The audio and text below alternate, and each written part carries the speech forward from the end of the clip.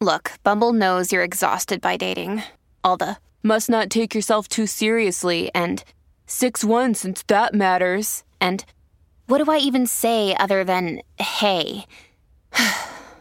Well, that's why they're introducing an all-new Bumble, with exciting features to make compatibility easier, starting the chat better, and dating safer. They've changed, so you don't have to. Download the new Bumble now. Welcome to the Fader interview. I'm Alex Robert Ross, editorial director of The Fader. Sasami Ashworth has been reinventing her musical self since long before the release of her first song. As a child in the El Segundo neighborhood of Los Angeles, she took piano lessons and sang in the Unification Church, known to many Americans as the Moonies, where her parents belonged. In middle school, she switched to French horn and carried that awkwardly shaped instrument with her all the way to a degree from the Eastman School of Music in Rochester, New York. Later, she returned to LA, where she filled several roles at once: music teacher, session musician, film scorer. She also entered the indie rock scene as a backing player in some of the city's buzziest bands, most notably playing keys for Cherry Glazerr. After a quarter century as what she describes as an organ in larger musical, cinematic, and spiritual bodies, Ashworth says she felt it was time to start her own thing. And so Sasami, her monomeric solo act, was born. Her 2019 self-titled debut album comprises the first songs she ever wrote, but it's a more mature project than many artists' fourth and fifth records. And yet, some in the music media chose to fall back on obvious comparisons to the few established Asian American women acts operating within the Western art pop ethos. With their words ringing in her ears, Ashworth set out to reinvent herself again. Her method of choice was nu metal. Quote, "Try to fucking compare me now," end quote. She dared the keyboard warriors in one recent interview. Her new album, Squeeze, is as angry as promised, but it's much more than that.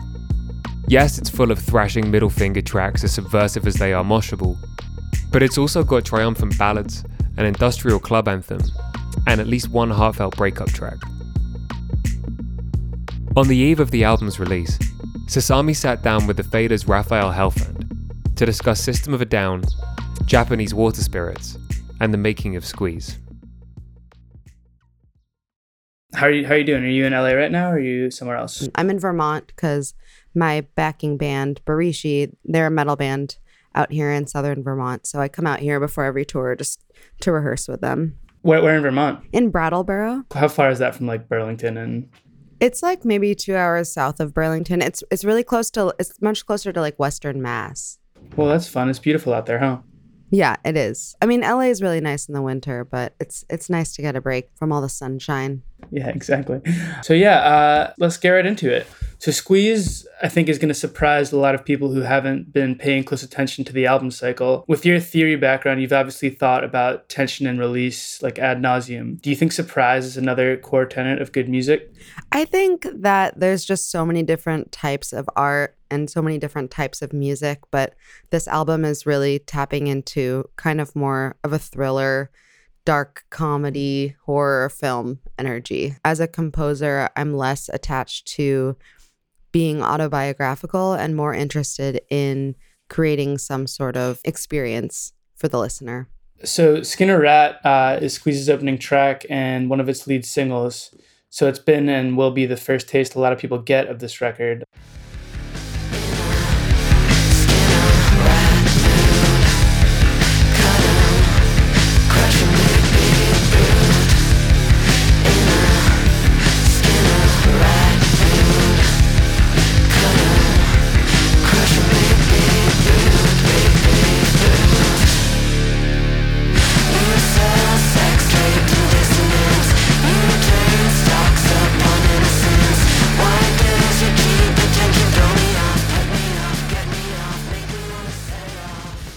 It's quite a dramatic statement to start an album with a song this sonically and thematically demented, especially after like the relative tameness of your debut.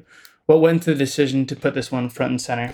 I think it's kind of the thesis statement, and it's definitely starting with a bang. That song is kind of, I don't know. Like I said, I wanted to create sonic experiences that the listener could use as a catalyst for a cathartic experience. So I wanted to start it off kind of just presenting that there's going to be opportunities to have rageful catharsis with the album. From what I understand, the tracks on Sasami were really your first attempts at songwriting. I know it hasn't even been 3 years since that album dropped, but since March 2019 feels like a lifetime ago, do you look back on those songs fondly? Yeah, I mean, I kind of have this sentiment that I'm almost like a sci-fi or fantasy novelist, and Squeeze is like my first real intentional work, whereas my first album is kind of like a diary entry that got leaked in advance, and it's very like honest and real, and I wasn't trying to invent anything, whereas this album is much more experimental. And there's a part of me that, like every artist, that feels like a little bit kind of embarrassed about my early stuff, but I'm still proud of it for what it is. Yeah. And I think I'm just endeared to the experiences that other people have had with the album, because once you let it go into the ether, it's kind of not even yours anymore. I'm curious about the experience of putting were they truly the first songs you'd ever written, putting them out into the world? Yeah, Morning Comes, which is on the self-titled, is the first song I ever wrote. I had obviously composed instrumental tracks before, but I kind of have always been of this thought that songwriting and, well, music in general is kind of like a language, and I wanted to be more fluent in it before I started writing my own pieces. So I feel like it took me a long time to feel like I was aptly fluent enough in songwriting. What did you do to get fluent in songwriting before you actually started writing songs? I think it's really similar to language. Like you start by listening a lot. Like I listened to so much music, and then you go into just kind of improvising or babbling. And so I would kind of just try experimenting, writing little things, and then you learn how to read. And so I would kind of like transcribe other people's songs and try to kind of understand like what are like the guts of a narrative of a song. And then once you kind of have all those elements, then you can start writing. I played in a lot of other people's bands. I played a lot of different instruments and different studio roles in other people's projects. So I feel like I kind of was the organ in so many other bodies, and then felt ready to put my own body of work together. You don't hear people talking about transcribing that much in pop music or rock music. I feel like that's usually more of like a jazz thing. So that's interesting. I do think that there is this kind of pretentious, like, gatekeepiness in some elements of like the rock and indie world. Not that tweeness is like looked down upon, but I do think that it's really easy for people to be like, well, this just sounds exactly like this. But I think that most people need to go through a period where they learn how to transcribe and how to parrot and echo other people's work before they, like, just to get like the muscles acclimated to playing guitar or writing songs or singing. I don't think there's anything shameful about transcribing. And usually I feel like you learn really interesting chord shapes that you would maybe never think of on your own. Or the most likely thing, which is that you fuck up, you can't actually play it, but then you write something cool, you know? So I think it's a very valid exercise. So most press surrounding this album has made it sound like you were completely uninterested in metal until just a couple years ago, but I can hear some traces of heavier music on your first record.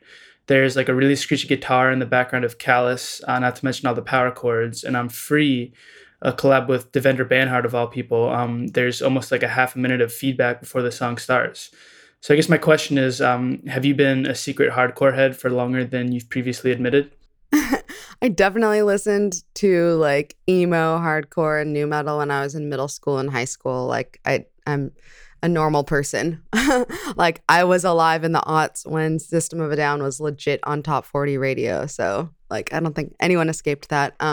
No, I think that I definitely was tapping into a kind of nostalgic teen angst on this album. Like I feel like in a lot of ways that period of time that to me is attached to new metal and like emo and hardcore, that is like maybe the most emotional time of my life. You know, when you're a teenager, you haven't had a lot of experiences, so everything is world ending.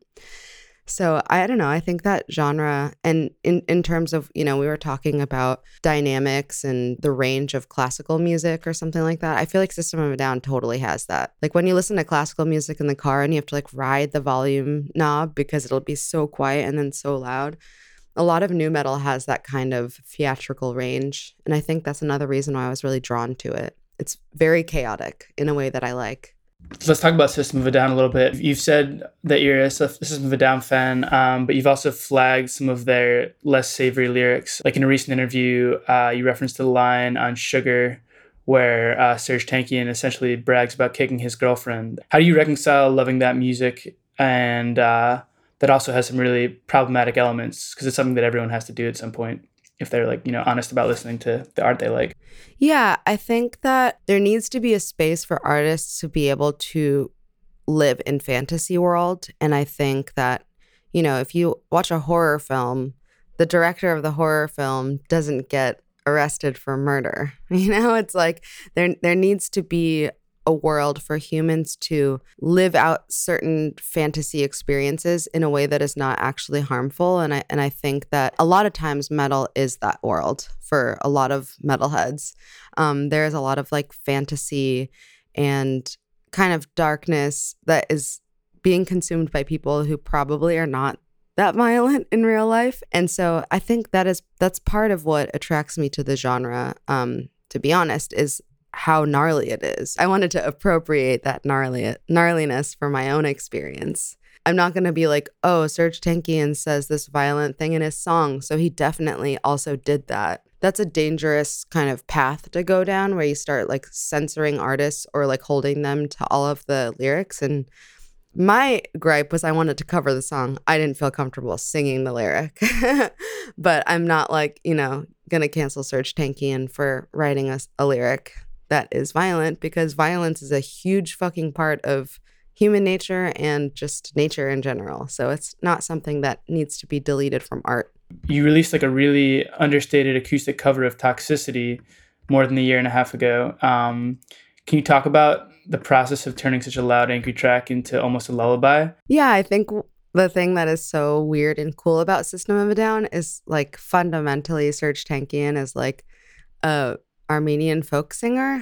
And so like there is actually a melodicism to their music that maybe a lot of other metal bands don't have. And that's kind of the thing I feel like that defines new metal, is that it's way poppier and it has a lot of melodic sensibility that like thrash or black metal, it's mostly screaming. So there isn't really actually a melody. So I think that all of their songs are actually just songs with wolves clothing. That's what I think is like also so endearing and goofy about System of a Down. Like it's so heavy, and then he's like literally like tra la la la la la la. Like, okay, I'm into that. I'm the target audience for that. You use like essentially the reverse approach for Squeeze's cover of Daniel Johnston's Sorry Entertainer.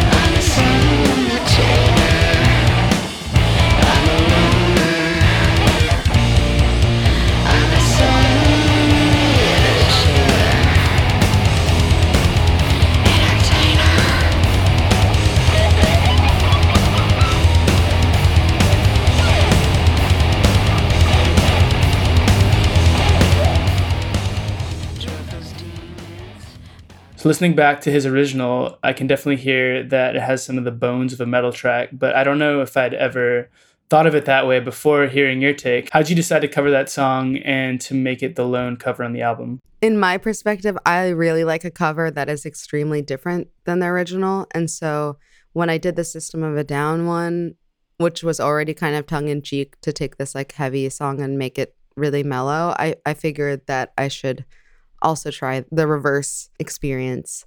And yeah, I don't know. I think that also it's like a little bit more of a deep cut of Daniel Johnston. So I feel like sometimes deep cuts can live a second life in someone else's cover. So, and also Graham, the guitarist, his solo is so iconic. So I was like, this needs to be on wax. And the video for that one is incredible. What was it like teaming up with Patty Harrison for that one? I mean, Patty is truly the funniest person I've ever met. When I hang out with Patty, like in everyday life, my cheeks like grow 6-packs just from laughing so hard. She's just like truly, without trying, the funniest person.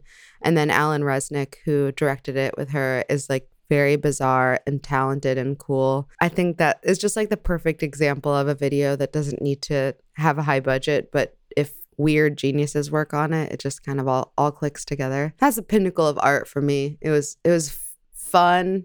I liked it. That's all I can say. After Skinner Rat, the front half of Squeeze alternates between brighter, poppier tracks and heavier ones. How did you decide on that sequencing rather than, say, like side A metal, side B pop, or vice versa? I think because I'm a millennial, and I think growing up in our era of listening, which started with like mix CDs and then went into like very random LimeWire downloads. And this is just my experience. Like I would get the randomest LimeWire downloads or Napster or whatever. And now we're in like kind of playlist era. I feel like we very much grew up in a extremely disjunct listening environment. We definitely aren't the like put on a record and listen to the whole record era. Obviously some people are, and I'm really into vinyl now and really into listening to full records. But I just think that like our generation has the capacity to kind of jump around a little bit more. And also, I've said this before, but basically my background in between going to conservatory and touring is being a music teacher. And I feel like the thing that it trains you to be familiar with the most is this like 35-40 minute format of keeping kids' attention and trying to like convey something. And so I kind of feel like I have that energy on the album where I want to keep the listener's attention and not go, it's definitely for the most skittish, the most like the shortest attention span kind of person. That's kind of the person that I'm acknowledging with this album, someone that kind of needs to be taken on a bit of a roller coaster ride for an album. And yeah, I don't know. I just wanted to keep people on their toes. So Say It is a bit of an outlier on the album since it's really more of like an industrial dance track than a metal or new metal cut.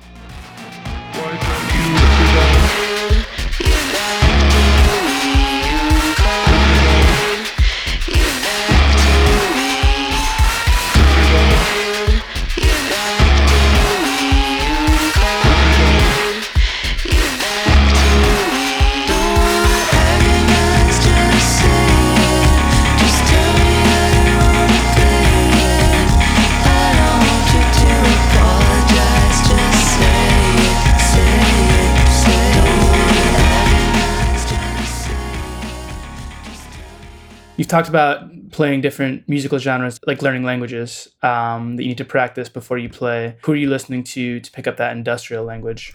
I was listening to Godflesh, White Zombie. I mean, they're a little bit more like in the new metal-y world. I honestly was listening to Kanye a lot also because he's another artist, like obviously very contentious artist right now, but just in terms of just talking about his art, he's so good at creating dynamics. And one thing that I really was trying to achieve on this album was this kind of feeling of mashing things together that don't necessarily belong together. Like, in System of a Down and in a lot of Kanye's stuff, like it feels like there's like 2 or 3 different songs and it just like very abruptly shifts to the next part of it. Like BYOB by System of a Down, the chorus legit sounds like Backstreet Boys. And then all of a sudden it like goes back into this like blast beaty moment. I don't know. It's just like pure chaos. And Kanye's music is like that too, where it'll just completely shift into a sample that is just in a completely different key. I just love that. I love that kind of feeling of like abrupt movement. So those were big inspirations for me. This track is about asking for direct communication in a style that's been home to some of the most like directly aggressive music there is. Did making it feel like sort of like entering the belly of the beast in any way?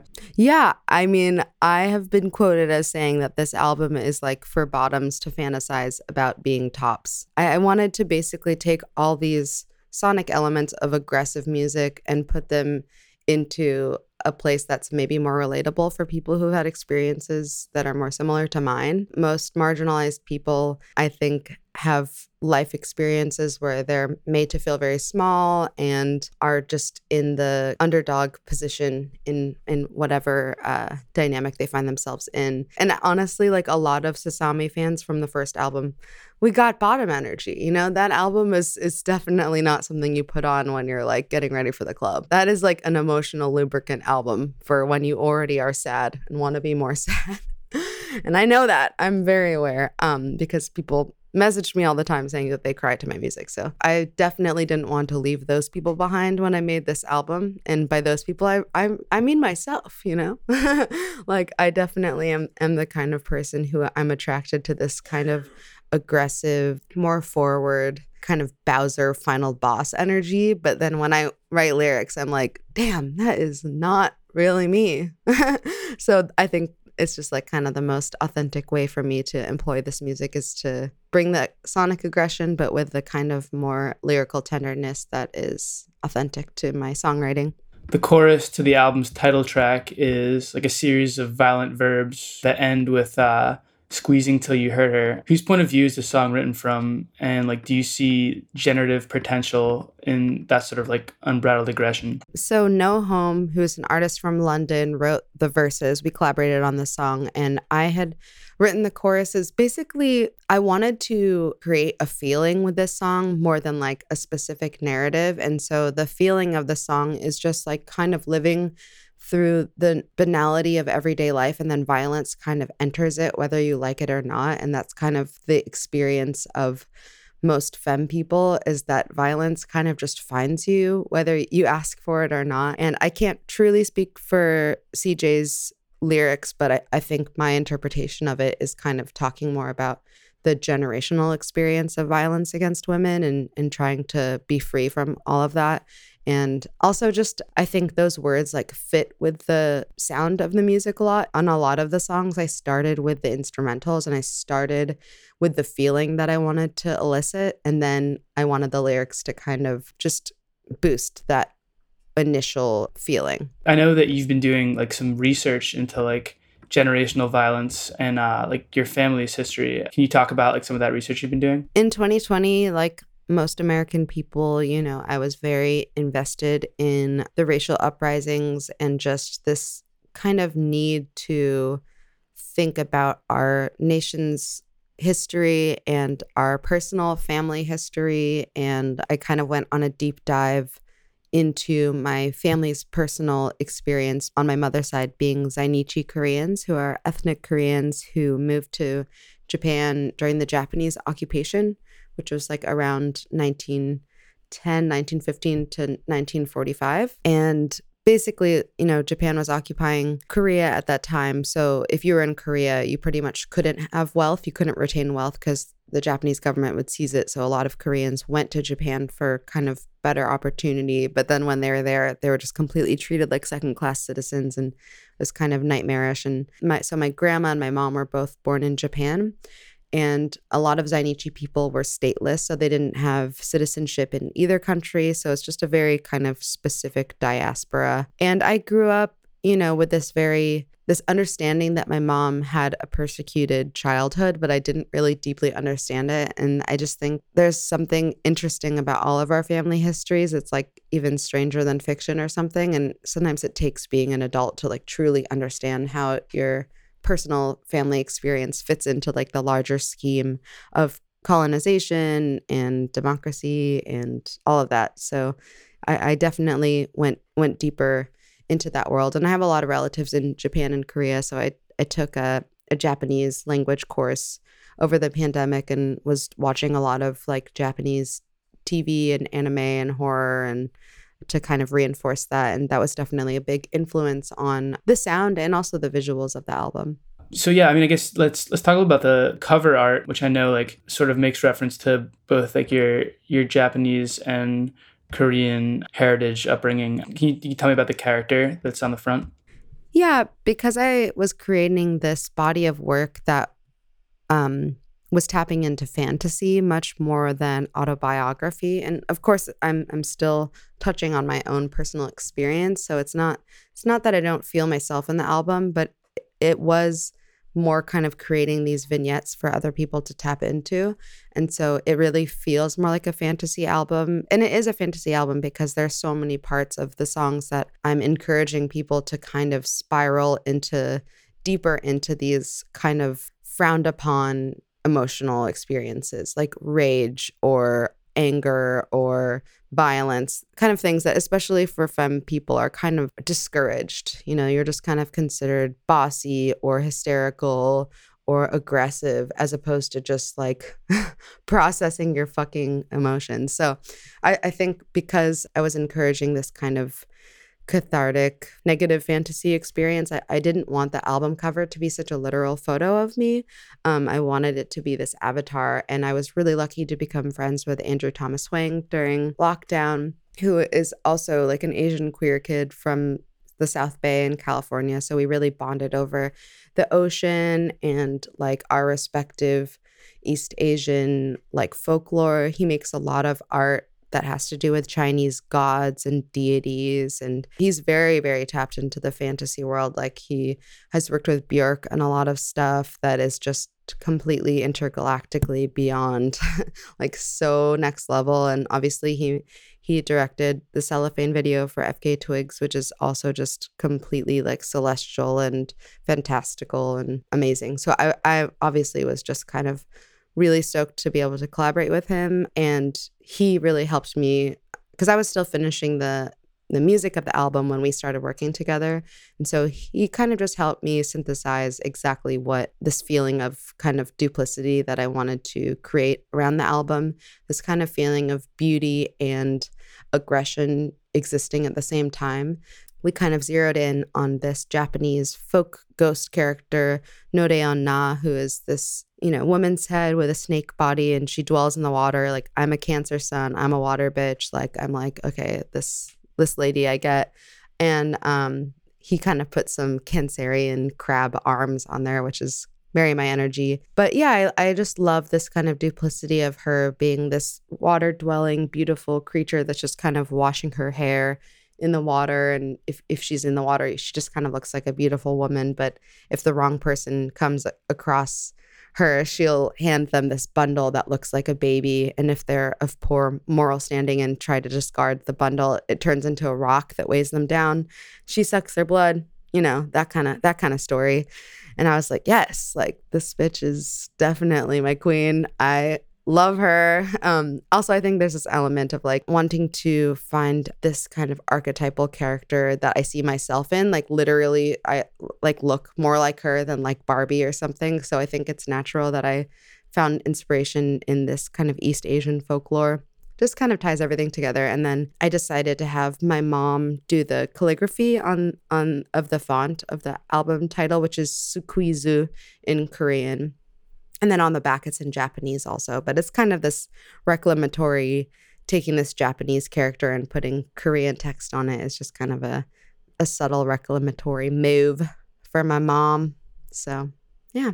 I've learned a little bit about the Unification Church because I was up in the Hudson Valley, and I was walking on that. They have a trail right by Bard University that like is a lot of it's like a tribute to Reverend Moon. Can you talk about like what it was like growing up in that church and like how it connected you a bit to your ancestors? I had such a mixed cultural upbringing because I grew up in El Segundo, California, which is like a very Caucasian neighborhood in Los Angeles. And obviously my mom being Zainichi, I grew up with this kind of mixed Korean and Japanese culture at home. But then growing up in the Unification Church, it's kind of this like Korean supremacist environment, because the leader is Korean. We like say a lot of prayers in Korean. We sing a lot of songs in Korean. We have like a pledge that's in Korean.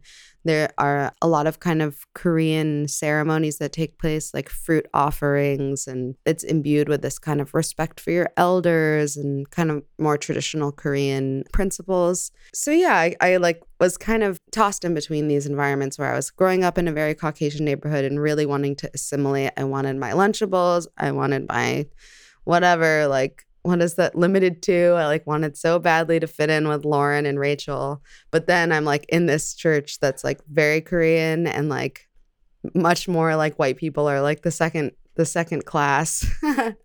So yeah, it was kind of funny growing up in both of those environments. But because of that, I was like really surrounded by a lot of Korean people, a lot of Korean food, a lot of Korean music, a lot of just like East Asian principles of behavior. I very much grew up in both of those environments. And I think that it shows, my Caucasian Steely Dan, Fleetwood Mac, dad rock energy, and my mom's forcing me to take piano lessons energy is very, not hiding in me. Going back to the album, we haven't talked too much about the non-metal side, which includes like some really like triumphant pop songs. I see The Greatest Love of All and Not a Love Song as like sort of sonic siblings. They both feel like sort of classic ballads, and they almost bookend the album. Were you hoping to give Squeeze, which moves in so many directions, like some semblance of an arc with those two tracks?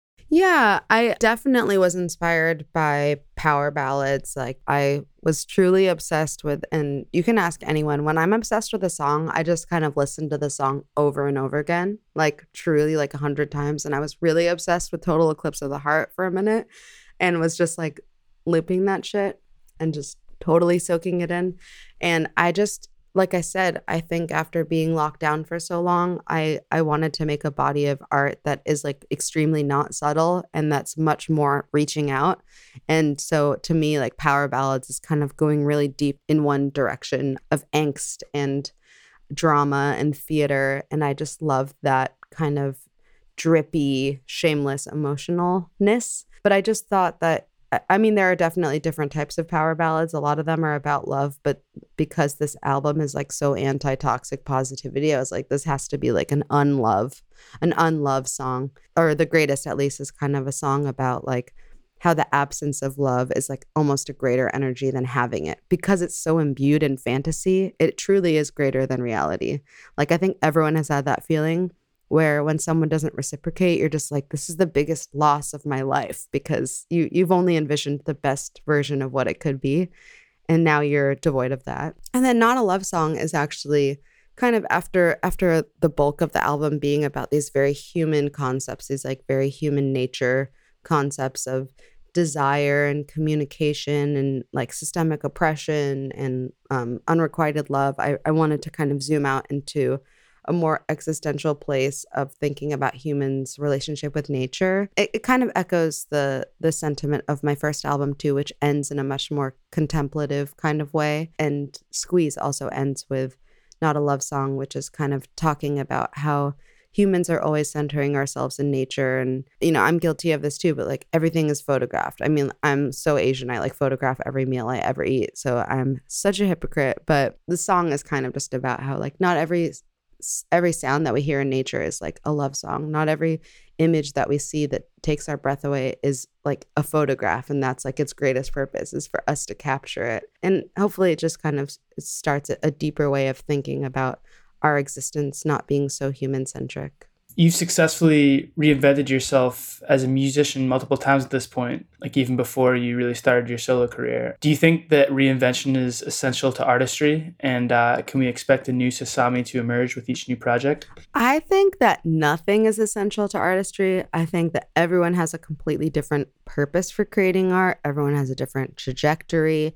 Some people like know nothing about art except for the exact specific way that they make it. Like they know nothing about theory. They know nothing about anything except for just they were born and that came out of them. And in some ways I like really admire and respect that type of artistry, but that's just not me. Like I'm just a studious ass Korean girl who like, I just go deep in everything that I want to consume and understand. And so I think it's just kind of inherent for me that my shit changes a lot because I just get interested in different things and go really deep into them. So yeah, I don't know. Everyone creates for a different reason, but I definitely respect when an artist decides to take a big left turn and take a risk. Like even if I'm not super just inherently into what they're making, I still respect the journey because I think it's really important for some people to do that.